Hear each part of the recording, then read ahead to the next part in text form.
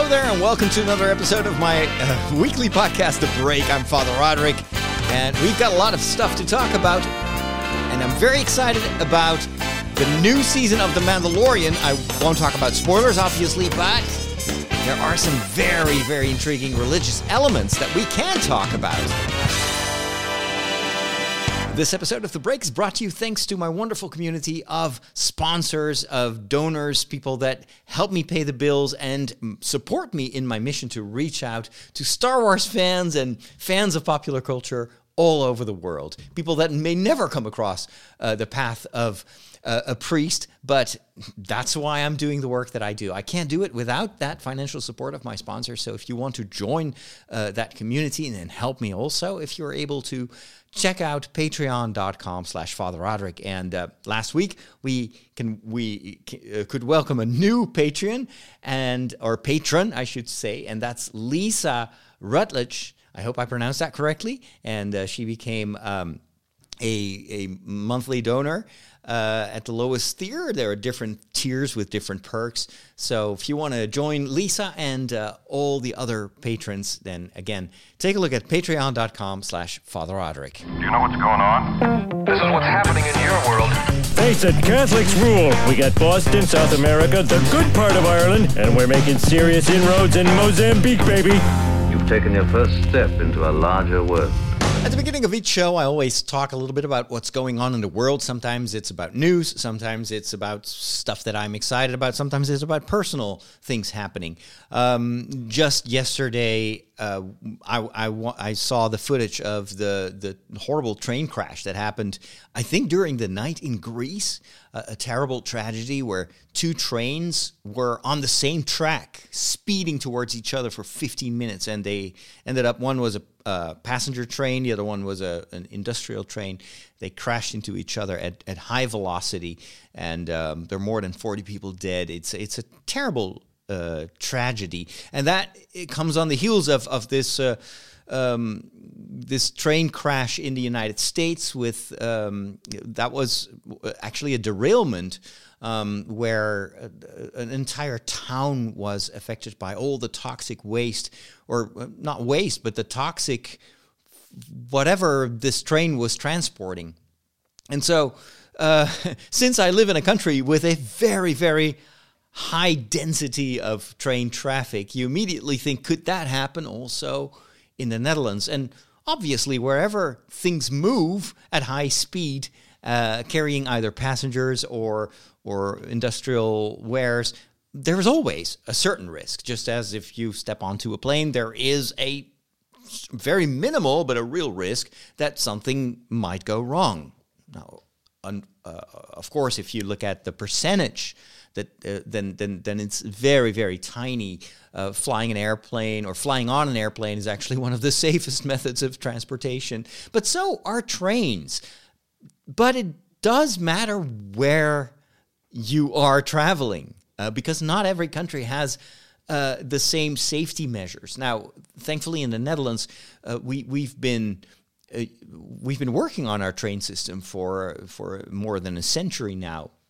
And we've become very good at this. This is probably because we're a very tiny country with, relatively speaking, a lot of people that need to be transported. And so in order to maximize the little space that we have have a very dense network of trains, train tracks, but we also invest a lot. Our government has been investing for decades very heavily into constantly innovating the available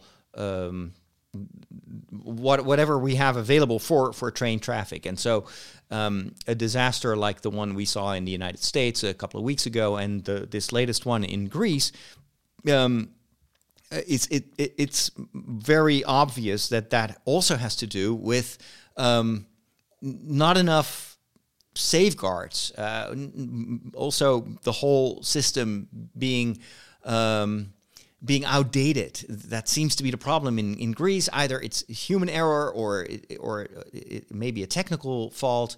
But a system should be able to survive human error. that is why you have all this very advanced technology now in our Dutch train system, where you can't have two trains on the same track without them alerting each other and without alerting the people that are overseeing this.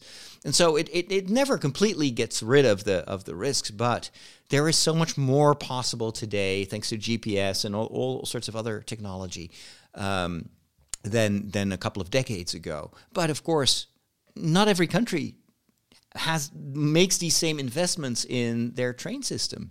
And if you travel Europe by train, you will notice the differences, even in the frequency and the reliability of the train system. Sometimes you have countries where a lot of different parties are competing against each other. Now, that has its downsides. So sometimes you have to check out from one company and check in with another company. So it sometimes creates a little bit of a headache. But having that competition also guarantees they have to talk to one another. And so there's a lot of information that is exchanged. Plus, the competition itself also pushes these companies to do their best. Whereas in a lot of other countries, the train system is like state-owned, and there doesn't seem to be much incentive to invest, especially in areas of the country that are not as populated, not as densely populated. They tend to forget about those parts. And then, of course, risk can increase. In the United States, it's even more dramatic from what I've heard. Compared to air traffic by train is extremely underdeveloped. A lot of the trains and the whole system is decades old. And it's a bit of the chicken and the egg, because the system is so old-fashioned, because traveling by train is expensive and slow and not very reliable all the time. Not many people use trains, and so that doesn't give the train companies an incentive to invest and to innovate. So sometimes it takes, unfortunately, a disaster like the ones that we've seen recently for people to realize that, well, wait a minute, this is not just about making money. This is about safety. This is about protecting people against disasters like this. And then sometimes things start to move. But I wish that more countries would be forward-thinking. One of the things that I love about our train system here in the Netherlands is it's very easy to travel by train. It's relatively cheap. I think a country like Germany, it's sometimes even cheaper. Plus, when I take the train, I'm actually really protecting the environment, because our trains do not run on regular electricity, but on wind energy. So this country, of course, is very flat. There's a lot of wind. We have a lot of wind farms. And our train system, so all the electricity that runs the trains is powered by wind energy. So it is actually a better alternative compared to taking a car, and maybe even riding like an electrical bike, although that, of course, is also a very, very let's say, good way to move around, because you move, so it's good for you, for your health. And a lot of the electrical bikes that are super popular in my country don't use that much power. However, not every household already has green energy. So I guess taking the train is probably one of the best ways to protect the environment. And it just goes to show how profitable it can be to invest also in natural energy, or at least energy from natural sources like wind and water, and solar energy. Let's not forget about that. That's also on the rise. And the more economical sense it makes to invest in all these new technologies, the more it becomes its own motivator, and more people will make that energy transition. It's like just an hour ago, I saw a short video from an Italian master chef or a cook who is teaching people on TikTok how to cook Italian cuisine. And he got a lot of comments because in his restaurant, he only cooks with induction. He doesn't use natural gas. And for a lot of foodies, that is the ultimate sin. Induction, that's for that's for people who don't know how to cook. But you cannot really pretend to be a restaurateur or a chef if you're cooking with induction. You need the flames around the pan. And he deconstructs that entire reasoning. He says, no, in fact, cooking with gas is very expensive because you need to invest in not just the stoves, and cleaning the gas stoves is a ton of work. So that costs a lot of money. My people who could be cooking for another hour instead have to invest that hour of work cleaning the stoves every day, and then every week there is this deep clean. So you save that with induction, plus you save a lot of energy because the energy goes straight from the induction plate to the pan. There's nothing that leaks. And in addition, he says we don't have to invest in like all these safety precautions and like fire control, so sprinklers and that sort of stuff, because induction is much more safe. You take off the pan. I have that in my kitchen as well. The thing shuts down, so there's not much risk of fires.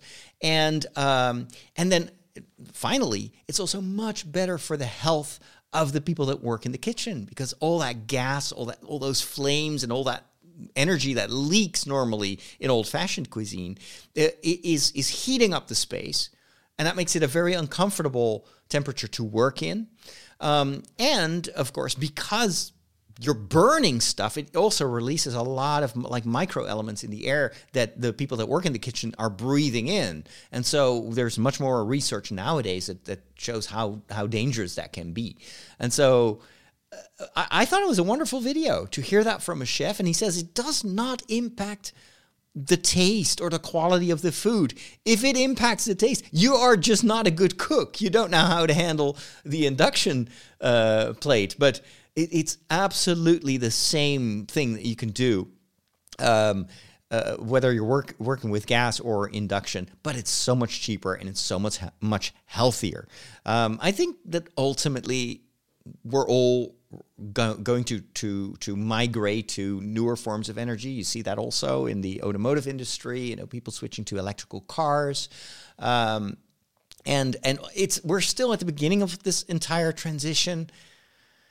But I think it's going to happen because it not only does it take like goodwill, but it's also oftentimes, especially now, it's getting economically much more, much cheaper actually to use natural resources, or let's say like wind energy, solar energy compared to fossil fuel. And of course, geopolitically, it's also showing the benefits. One of the ways in which Putin can keep financing his war in Ukraine is because he is sitting on so many fossil fuels, and he's been selling that for many years to the West.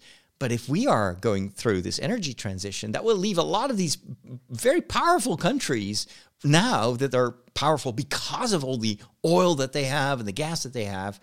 It will basically also get rid of that hold, that grip on other elements of our society. And so it could have massive impact on the way that we run this planet. So anyway, just wanted to share that with you following the news about these train accidents in Greece and in the United States. Let's hope that our world keeps developing safer alternatives for the way we are running things right now. And then on a more personal note, for me, one of the big changes this week is the return of The Mandalorian. I'll be talking about that in the TV and movie segment in just a minute. But for me, it wasn't just a return of one of my beloved television series, but it's also almost like a return to normality. So yesterday evening, I did like a live stream, a viewing party. So I streamed an image of myself watching the first episode of season 3 of The Mandalorian. And today I've been thinking about maybe creating some podcasts and some video material based on The Mandalorian. And it's so inspiring to be able to talk about something, new in the realm of Star Wars, and watching this new material just triggers my creativity.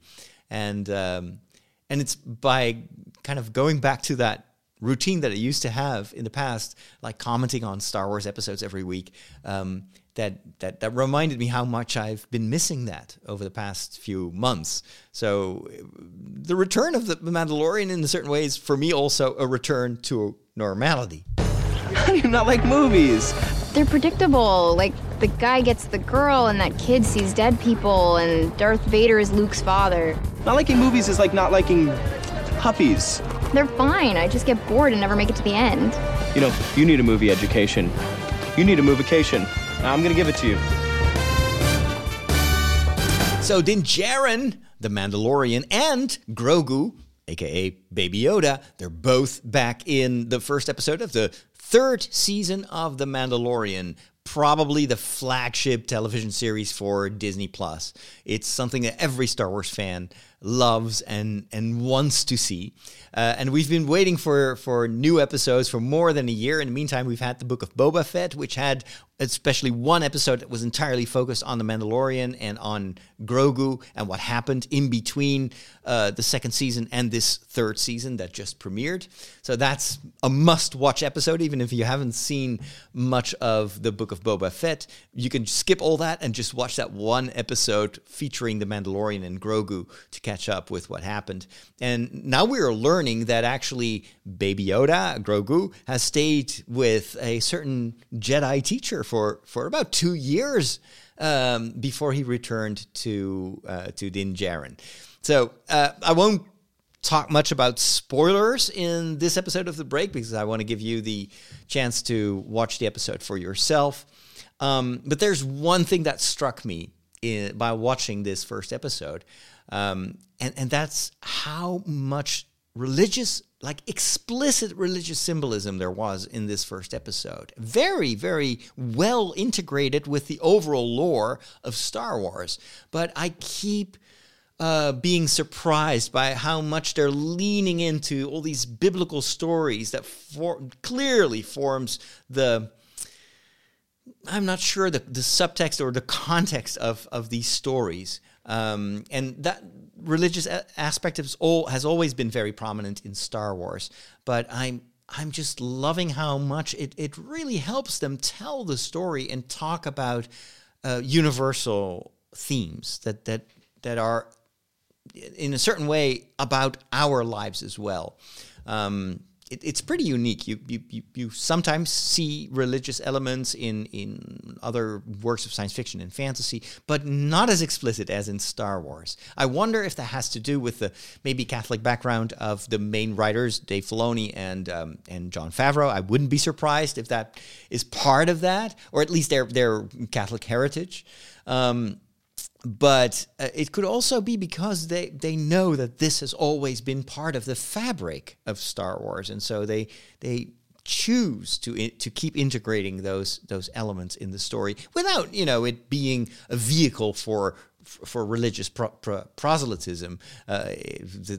Star Wars is not there to evangelize people, but I, as a Catholic, obviously, and a priest, I love these connections because I think it's these old stories, the biblical stories, the wisdom that is contained in these stories, the wisdom of thousands of years of religious experience and just human experience, they deserve a new platform. They deserve a translation into the visual storytelling language of today. So I'm super excited about that. I will go more in depth in the next segment, the religious segment of this show, to talk about one particular element in this first episode of the third season of The Mandalorian. But stick around to discover what that religious element is and why I think it's so important to talk about it.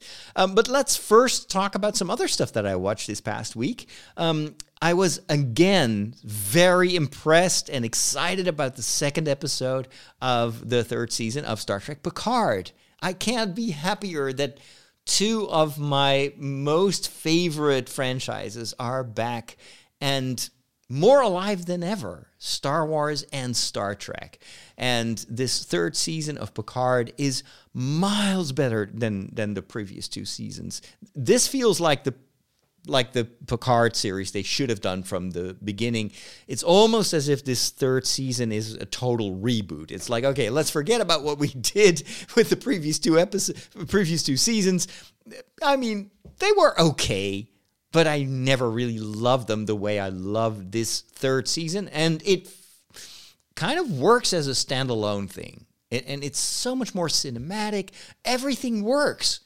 So what changed? Why couldn't they do that for the first two seasons? I will always ask myself that. But this feels like classic Next Generation stuff. It's got all the good writing, the jokes, the tension, the special effects.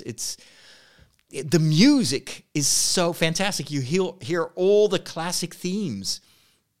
It's glorious. And it's a pretty good story so far. And I've heard that the third episode, which I think it will be published tomorrow. So on Friday, I'm recording this on Thursday, is even better than the first two. So so exciting. And I can't wait to see if they are going to move forward with what they're setting up here in Picard. Of course, obviously, it's the last season of Picard, and I don't think they should be bringing back these now retired actors. But I do believe that this style, this storytelling has a future. So I wonder if this last season of Picard is going to set up something for the next generation. Why not? I heard rumors about them setting up like a spin-off series with Worf and what's her name? Rina? That's the one actor that I don't care for that much, or the one character, I should say. I don't know the actor, of course, but the actress. But yeah, no, don't. I would say that would, again, it would start to dilute stuff. You would. I mean, I think that at one point you need to dare to wrap up things. Just like Star Wars, you can't just keep reviving these old characters. It's time for something new. For Star Wars, it is also time. The Mandalorian, in a certain way, even though it precedes the events in the sequel movies, but it is a whole new story thread, introducing lots and lots of new characters and the occasional cameo. But it is definitely a continuing the storytelling tradition with new characters. And I think that Star Trek has already done a little bit of that with Discovery, and more recently also with Strange New Worlds. And and it's not just about, going forward in time. It doesn't have to be future stories. It just have to be about different people and, I don't know, different stories. So, let's hope they're not going to do like really cheap spin-off series from Picard. I think if they want to do a new series, do something completely new. Give us a Next Generation in the same way that the Next Generation was such a renewal and a reboot to a certain extent of the original Star Trek series. Discovery didn't do it for me. Strange New Worlds works really well, but is still a bit, tapping into our nostalgia. Well, we'll wait and see.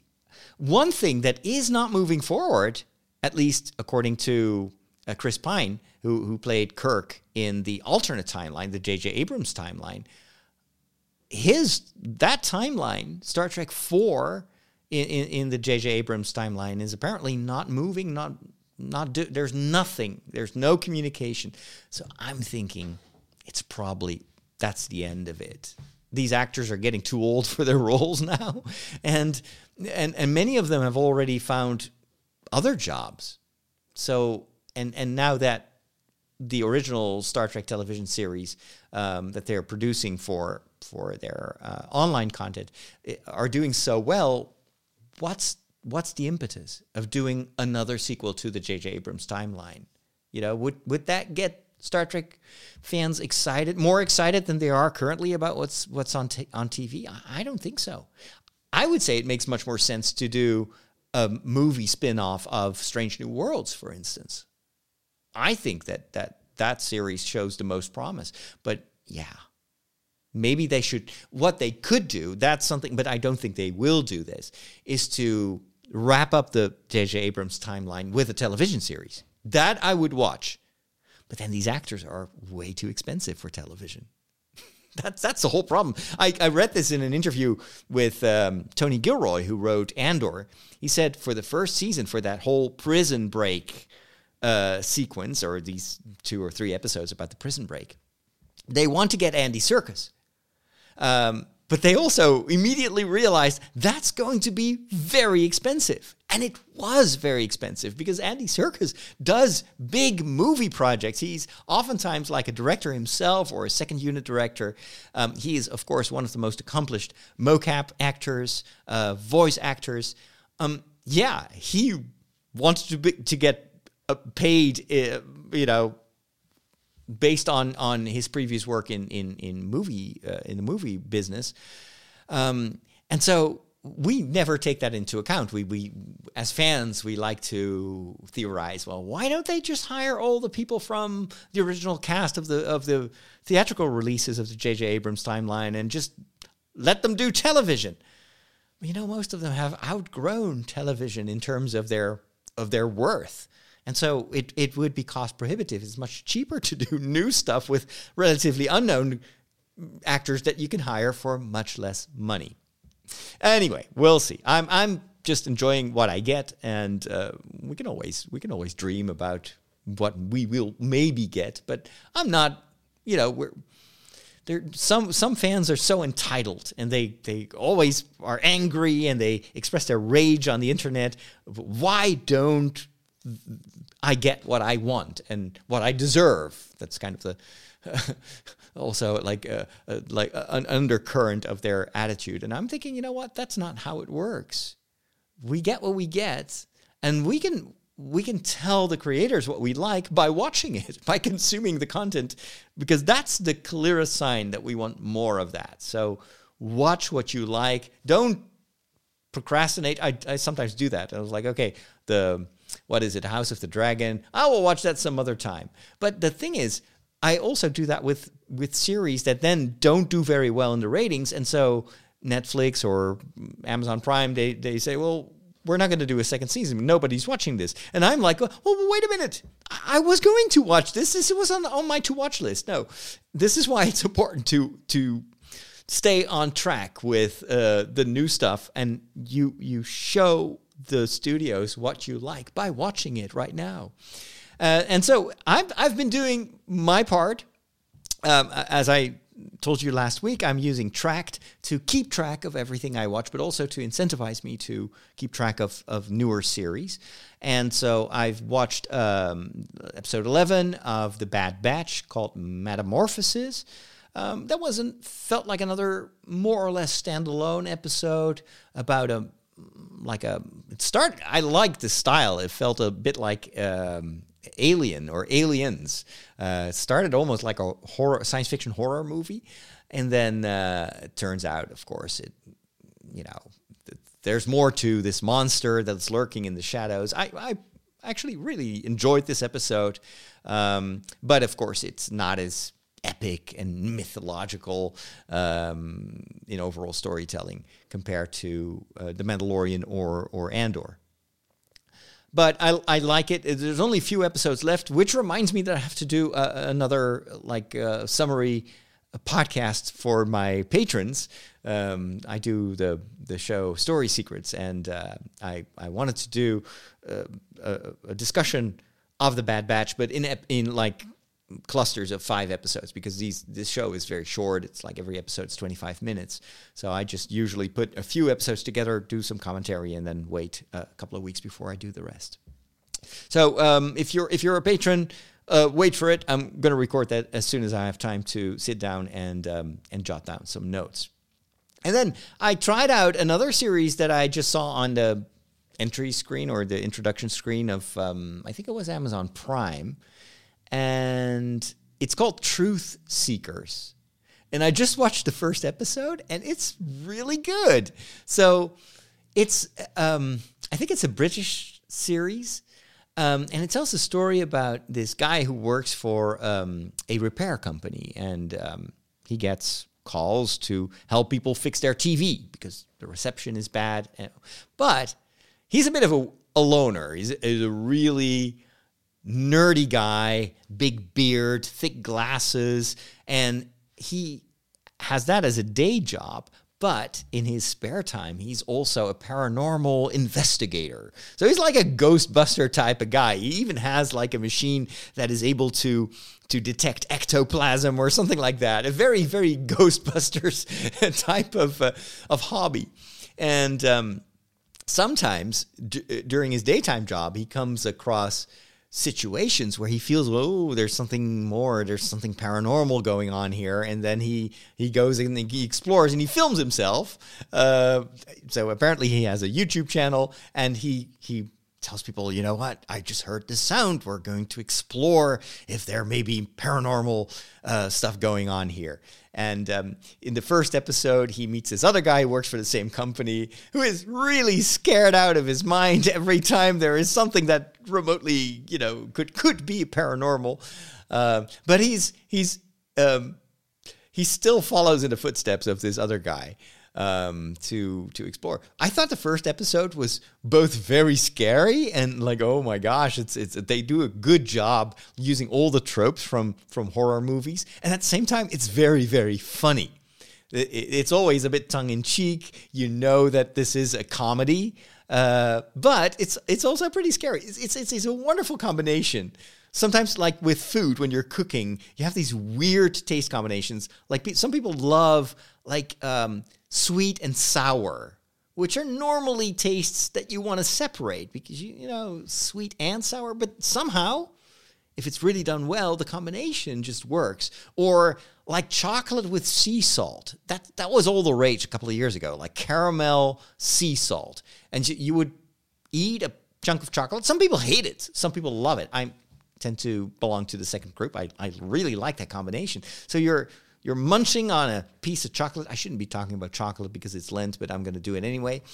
I'm just helping you to be even more virtuous by resisting this pull of that last bar of chocolate that's somewhere in your cupboards and you want to get it, but you think, no, it's Lent. I'm going to offer it up. Anyway, so you're munching on this delicious milk chocolate bar, and then you've got these salt crystals like sea salt, and it just gives it this extra sparkle, and it makes it more exciting to eat chocolate, to eat that entire bar of chocolate. You see what I'm doing here? And it just works. And it's like, who would think of mixing chocolate with salt? Someone did. And then it worked. Well, that's how I feel about Truth Seekers. It's like two genres, like comedy and scary stuff. And sometimes, every once in a while, it goes together so well. A bit like Ghostbusters, although that was definitely leaning more to the comedy side, whereas Truth Seekers leans more into the kind of scary movie side. But you need that humor, which always provides you with that release of like tension. You're watching something scary, and then there's this dry remark that has me in stitches. I love it. It's like these little salt crystals in your chocolate.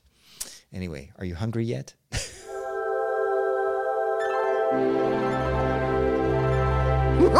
Catholics rock!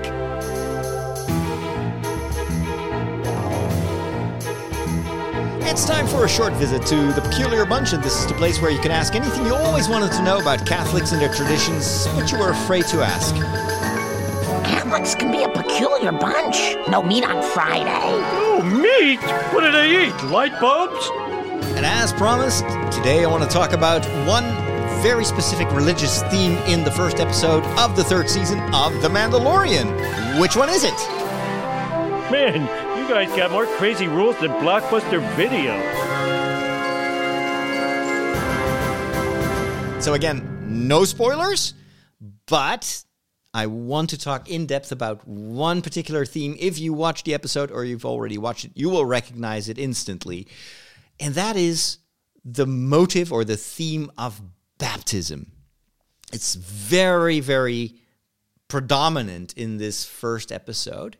And it had already been announced in towards the end of season 2 of The Mandalorian. Just a recap. So this contains a few spoilers, but you've had your time to watch that. But Din Djarin, so the Mandalorian, has been excommunicated. He used to be part of a very observant tribe of Mandalorians. So the Mandalorians are the followers of the Mandalore. The Mandalore is the leader of the Mandalorians, and it is actually a leader that can change over time. There's one requirement: he has to own the Darksaber. So the owner of the Darksaber is the Mandalore, and the Mandalorians are the followers of that. It's kind of like the Pope of the Mandalorians, the one with the the Darksaber. So, and throughout history, of course, the Mandalorians, it's a very old group of people.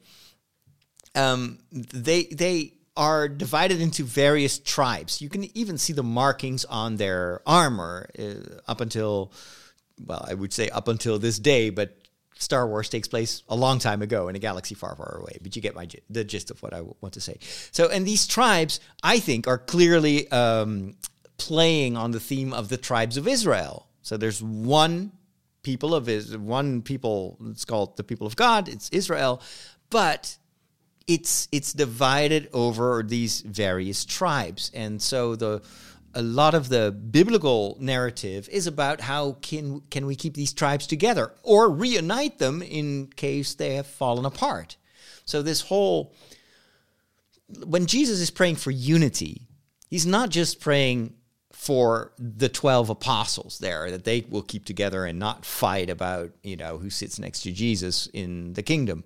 But these apostles themselves are representatives of the 12 tribes of Israel. That's why we have 12 apostles. And so when Jesus prays for unity, it is a prayer that joins that centuries-old desire and quest for unity among the tribes of Israel, because God wants his children to be one family instead of, one against the other. So the entire biblical narrative is one of seeking unity there where that unity has been somehow broken. Now, this is exactly what happens in The Mandalorian and in Star Wars in general. It's all about the evil forces that tend to break people apart, oppose people, use force. And the only logic for evil in the Star Wars universe is to use oppression and military force to keep people together. Whereas on the light side of the force, people find each other because of friendship, because they work together, because they have empathy for one another. And all Star Wars stories are about those two different approaches to unity. And what Princess Leia tells Governor Tarkin in the first movie that was written by George Lucas, in a certain way, was the blueprint for all the stories that came afterward. And it's the more you tighten your grip, the more these systems will slip from your fingers. The more power will slip from your fingers. So in a certain way, what is this? It's my watch talking to me? Siri was thinking I was talking to. I need to turn this off. Like whenever I lift this watch, I put my wrist up into my face. It immediately launches Siri and starts thinking that I want to know stuff. No. Anyway, so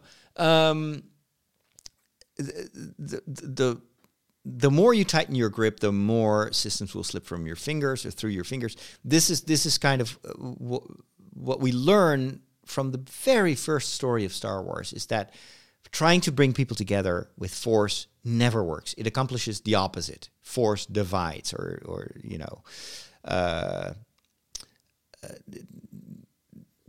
true unity comes through a shared friendship, shared ideals also, a shared belief. Star Wars is all about, these rebels. What is their strength? It's not military strength. It's not numbers, but it is a common belief in the Force. And that a little bit of the Force, I would say in biblical terms, like a tiny seed, like a mustard seed of the Force, can already make you more powerful than 1,000 armies. This is also what Obi-Wan Kenobi tells Darth Vader on the Death Star right before he dies. If you kill me, I will become more powerful than you can even imagine. And so it's like sacrifice, which is an act of love, gives more power than killing someone, which is the same contradictory logic that is used constantly in the Bible and especially in the Gospels, where Jesus is proving in his death and resurrection that sacrificing your life, which is the ultimate act of love, is so powerful that it can even defeat death. And so Star Wars is about seeking unity, and that is also the predominant theme in The Mandalorian. So the problem is that Din Djarin, the Mandalorian, is presented to us as a very faithful Mandalorian. He's part of the, let's say, the very observant, orthodox, somewhat conservative branch of Mandalorians, whereas Bo-Katan is leading the majority, I think, of the Mandalorians, where they are much more more modern in their approach, and a lot of the stories are not to be taken literally, and a lot of the rules and regulations, you have to look at what they actually want to protect and not take it literally. And so, for instance, one of the old rules of being a Mandalorian was, once you've received your helmet, which is part of your introduction into the tribe that you belong to, you never take it off. Never, ever. And I think the real reason for that is that you cannot just stop being a Mandalorian. Faith is all-encompassing. It's not a 9-to-5 thing. So being a Mandalore is like me. Being a priest is not something I switch off at the end of the day, only to switch it on during work hours. No, I am a priest ontologically, I would say. It's part of my being, and it will be part of my being until eternity. And so that is something that is expressed ritually in the culture of the Mandalorians by this prescription of never to take off your helmet, because that would signify that you can turn it on and off as you take off your helmet. So now I'm not a Mandalorian. I put it on again. Now I'm a Mandalorian. So the observant tribes say, well, no, you can't do that. In fact, if you take off your helmet, that's a sign, that's an act of automatic excommunication. We actually have that in canon law in the Catholic Church. There are some things that if you do them, you are excommunicated, as they say in Latin, latae sententiae, which means the sentence is dropped right there and then. You don't need a judge. You don't need a bishop or a pope to say, hey, you are no longer part of the Catholic Church, which means you're out of the communion with the Catholic Church, ergo excommunicated. No, there are certain things, if you do them, it's immediate excommunication. Of course, there's always the possibility to return.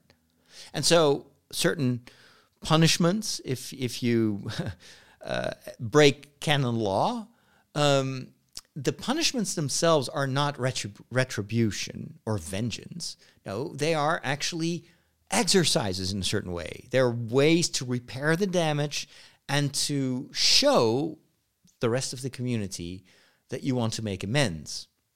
And so this is how you have to look at punishments in the Catholic Church. There's always, every punishment has the built-in hope that it is a punishment. It's not it's meant to be fun, but it is meant to make you think and to make you convert and to repent and to seek forgiveness. This is exactly what happens also in The Mandalorian. When Din Djarin takes off his helmet, he knows that he is breaking the rules. He's breaking his vow, and that vow is done the moment you become a Mandalorian. There's this baptismal ceremony where you receive your helmet to never take it off in public again. And those vows are enunciated. And so it is a solemn vow. It's like similar to the vows that I made as a priest when I was ordained, or actually even before I was ordained a priest, when I was ordained a deacon, I already made a couple of vows that are binding for the rest of my life.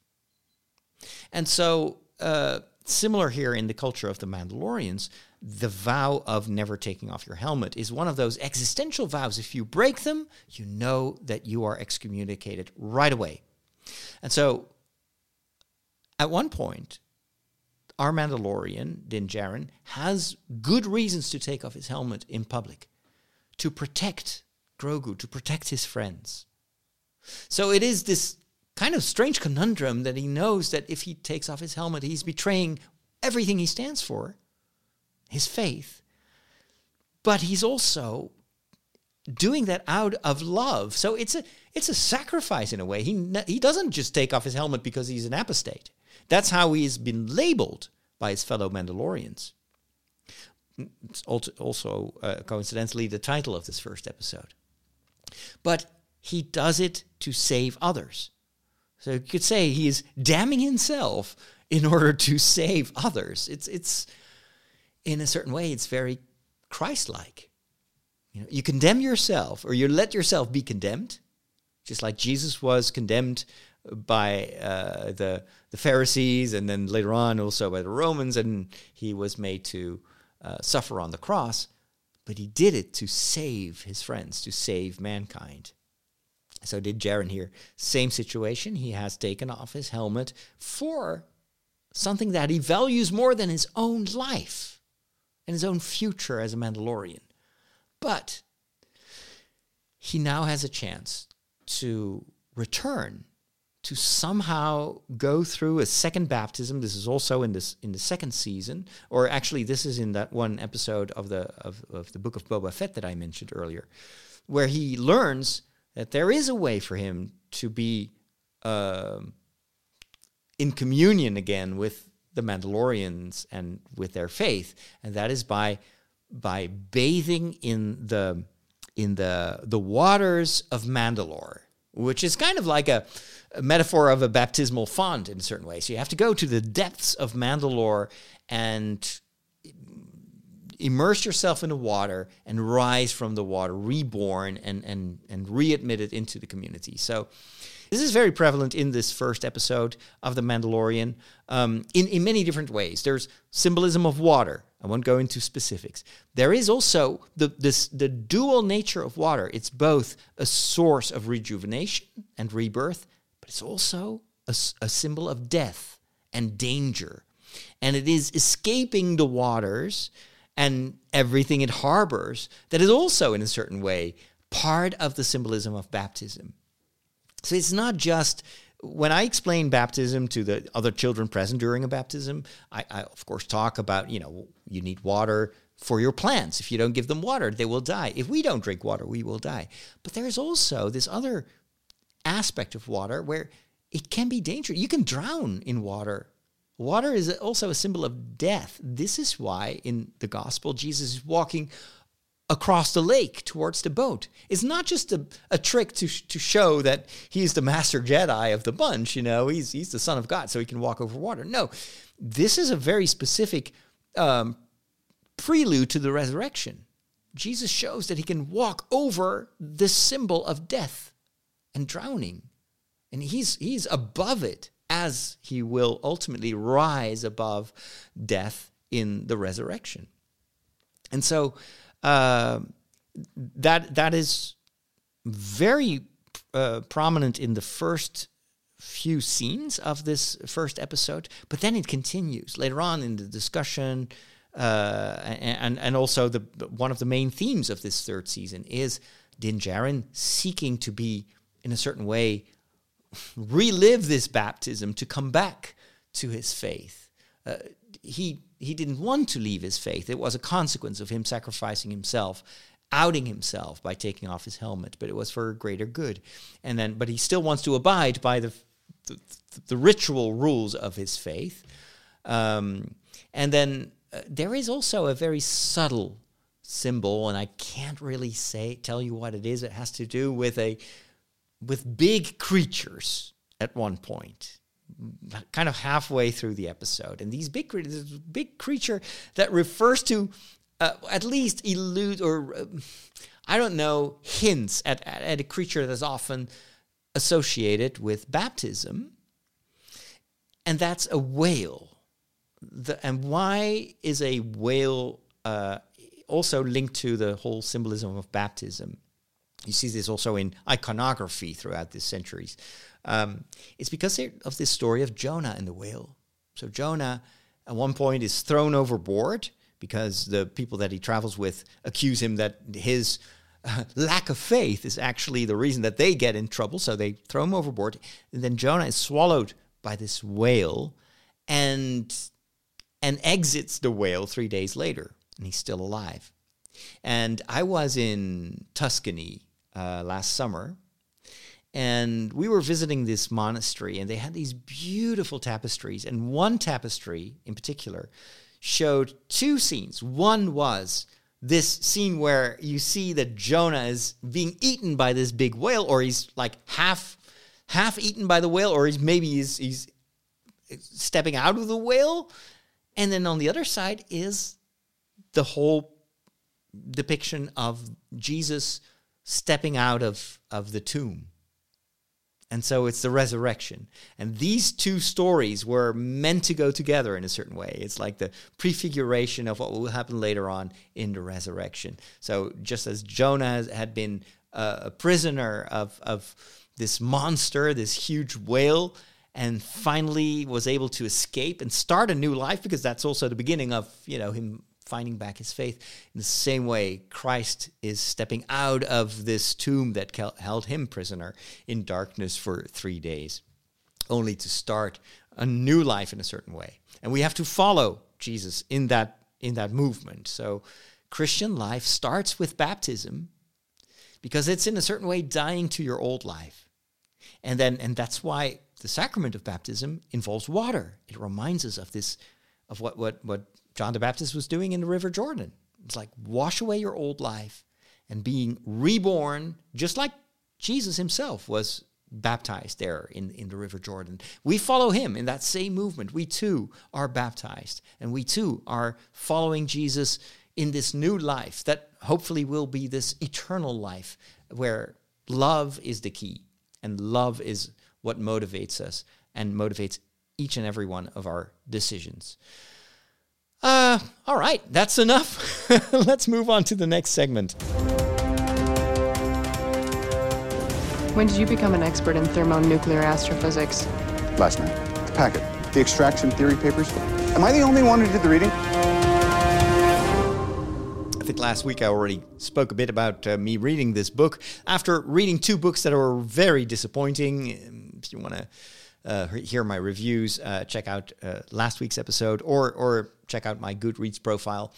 I started to read a book, a science fiction novel that I really liked, and now I finished it a few days later.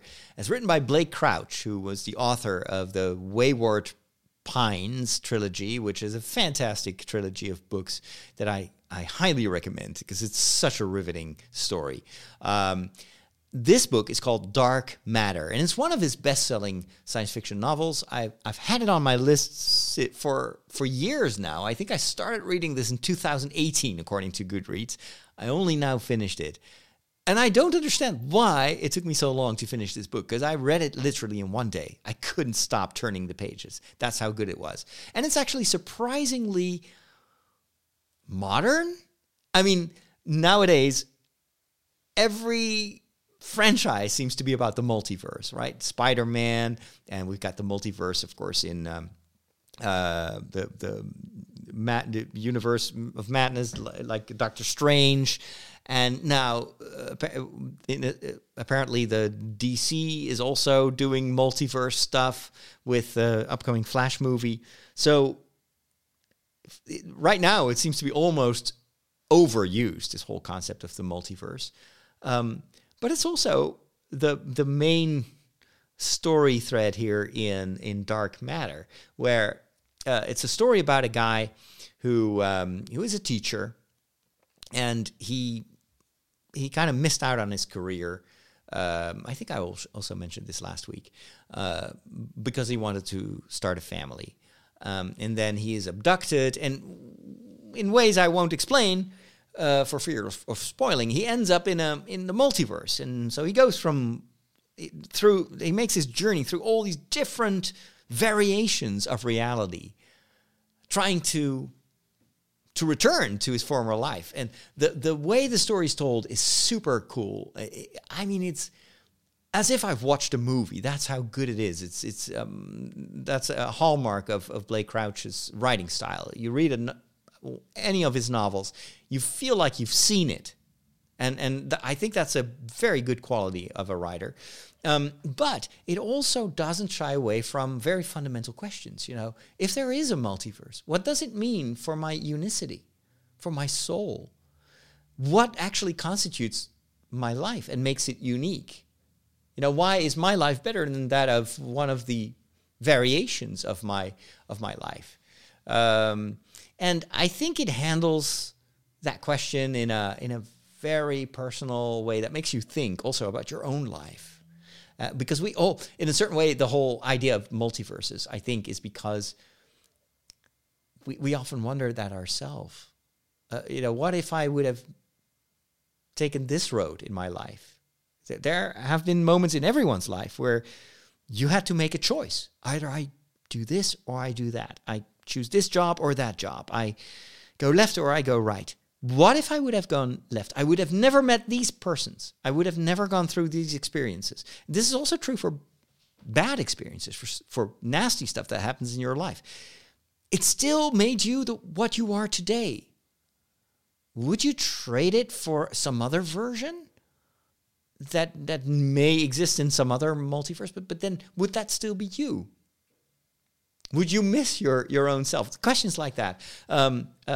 Dark Matter, I think, does a great job at doing what science fiction is actually meant to do, and that is to show us a mirror of our life, of our choices, and makes you think about, what makes you you. Highly recommended. It's a page turner. I just love that book. I love everything about it.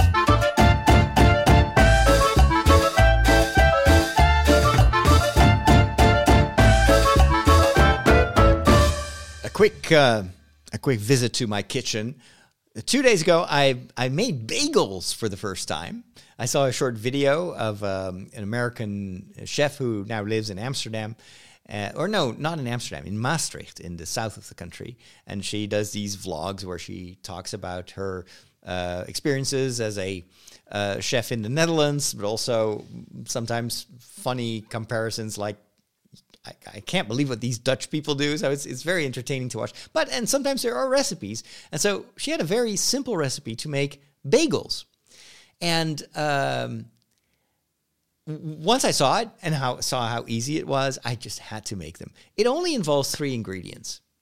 You need self-rising flour. That's dirt cheap. I just bought a kilo for 99 cents. So even though with all the inflation, that's still as cheap as it was 3 years ago. You need Greek yogurt. I use the low-fat variant, but it doesn't really matter.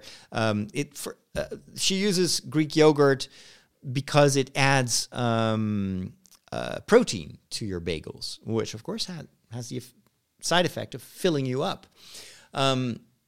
So I use the non-fat or low-fat variant of Greek yogurt. And then you need 1 egg. And that's just to make egg wash. And, I forgot, you can also, and that's optional, add like seeds or she used something I've seen a lot in American cooking videos. It's like everything but the bagel. So it's like a mixture of seeds and salt and maybe dried onion or stuff like that. I looked it up. I can't get it anywhere in the Netherlands. It's just not something that we're familiar with. Also because bagels are relatively, it's not a staple thing here for breakfast or lunch. There is a shop called, or actually a chain of stores or shops called Bagels and Beans. That's where you get bagels and coffee. There is one in Wageningen, but usually that's pretty expensive. So I was like, if I only need self-rising flour and Greek yogurt, yeah, that's cheap enough for me to try. So basically what you do is you take a cup and a half or 2 cups of self-rising flour, 1 cup of Greek yogurt, and you mix that together until it becomes a dough. If your hands are still too, like covered in dough, it's too liquid, you add more flour.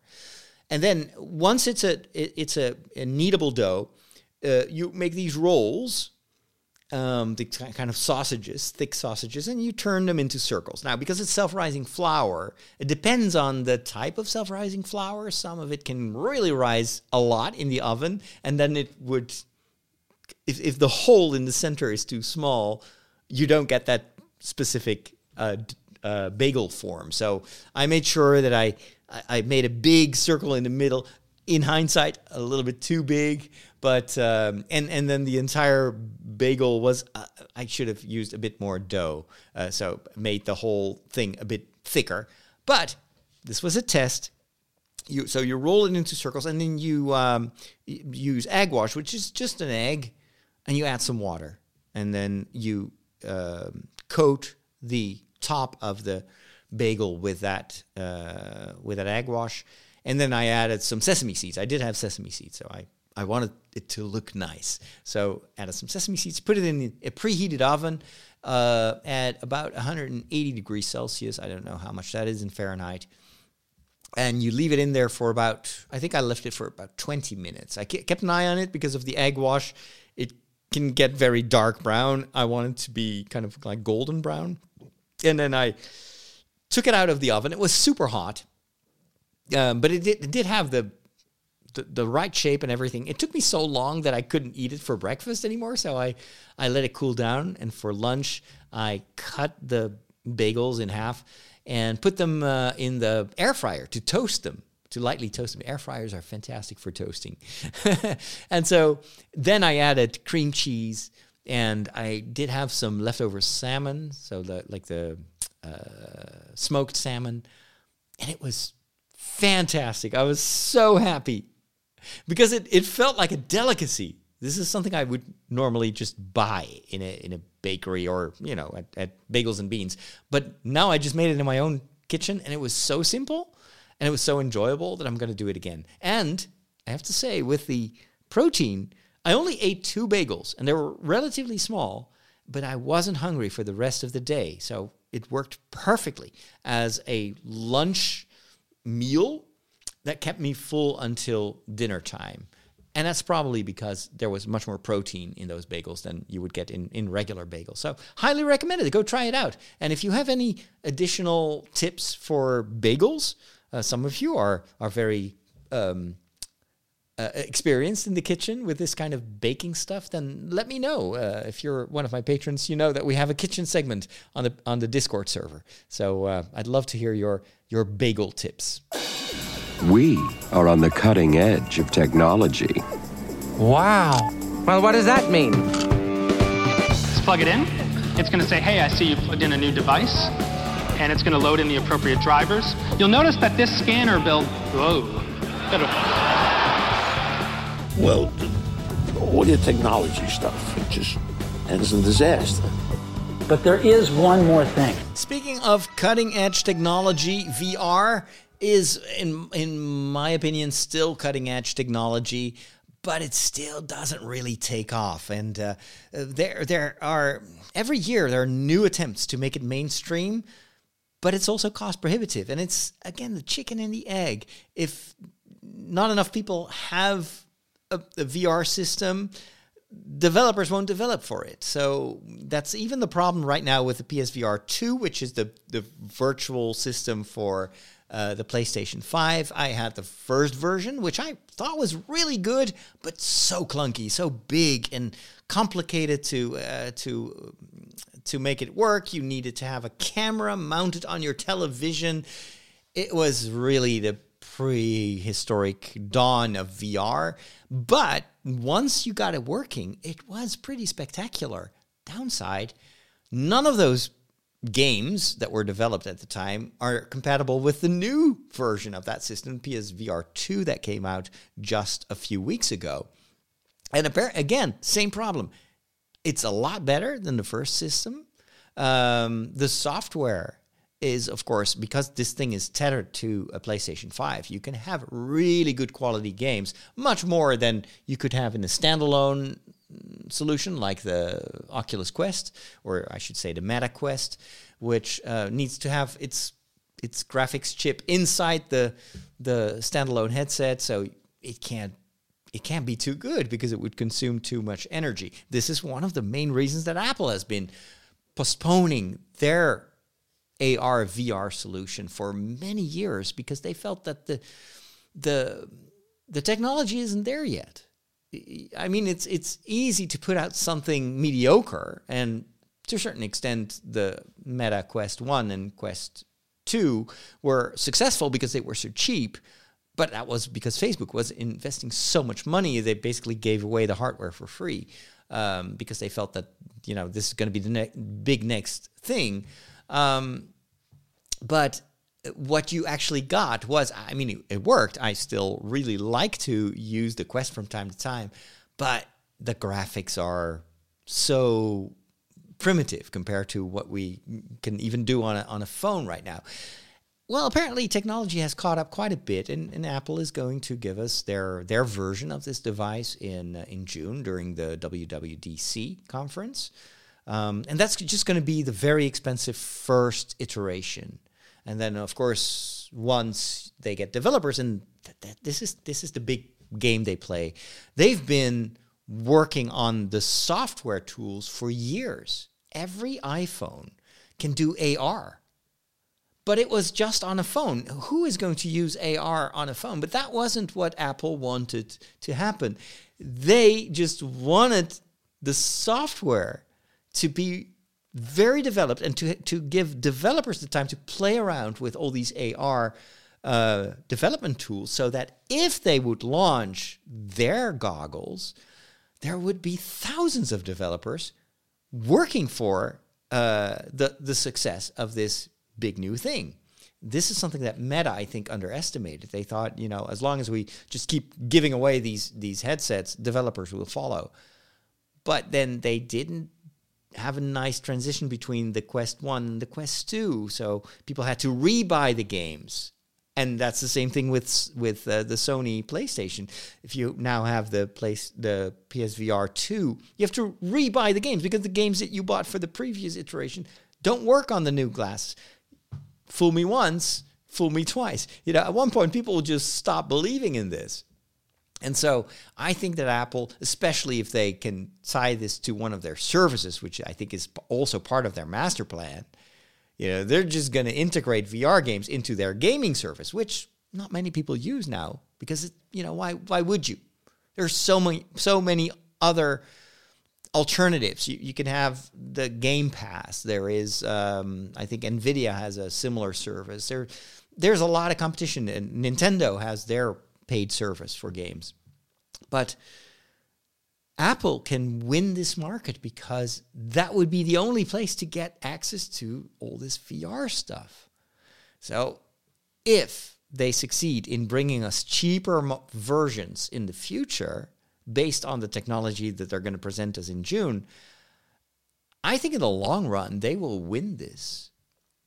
Meta is following suit in a certain way. They need this to work for them. They need people to continue buying the Meta Quest goggles for years to come. And so they have also now announced that this year we will get the Meta Quest 3, which will be a lot lighter, like half the thickness of the original Meta Quest 1 and 2, which were like similar devices in terms of size. But their big their goal for 2024 is to then bring a product for the masses. So the Meta Quest 3 is probably going to be expensive. Just as expensive as the 2, maybe even more expensive. So it's going to be more than $500 because that's kind of the threshold price right now for the Meta Quest 2. But then next year, they want to make that super affordable. And then they hope that they still have their lead so they can conquer the world. But then Apple will have entered the arena. So are they going to win this? I think ultimately the hardware is now leading. But it's just like with phones. When Apple gave us the iPhone, everybody started to imitate the iPhone. It took them years to catch up with the lead that Apple had in terms of hardware. But it's no longer about the hardware. A lot of phones have fantastic cameras and wonderful software. But it's all about the applications, about the unique things that you can do with the iPhone and the ecosystem. So the whole, the way in which all these Apple devices work together, that is something that you cannot imitate unless you control the entire ecosystem that people have tapped into. So this is where Apple is able to maintain its lead. And I think they're going to do the same with their VR AR solution.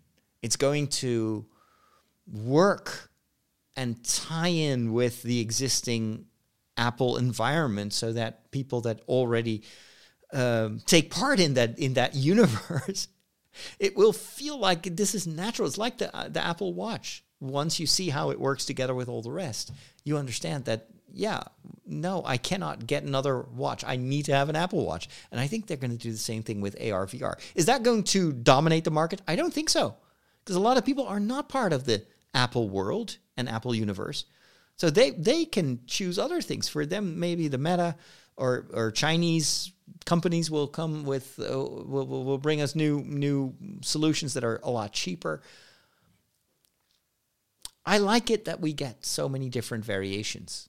And it will take a couple of years for this technology to really become mainstream. But I don't think that we can stop this. This is not like 3D televisions and all of a sudden it's going to disappear. No, I think the investments have been too substantial. Plus, the unique extra value, the practical value that you can get from a good AR system, I think is way beyond the gimmick factor of like 3D TVs.